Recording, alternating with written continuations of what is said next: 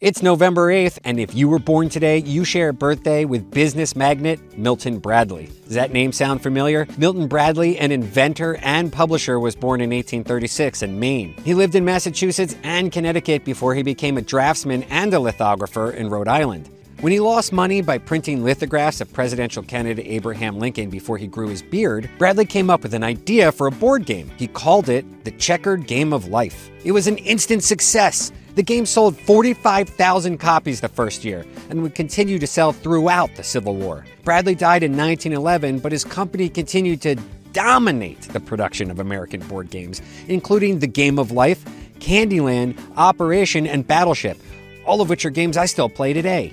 The Milton Bradley Company eventually became a subsidiary of Hasbro until the name was retired in 2009, having been used for 149 years.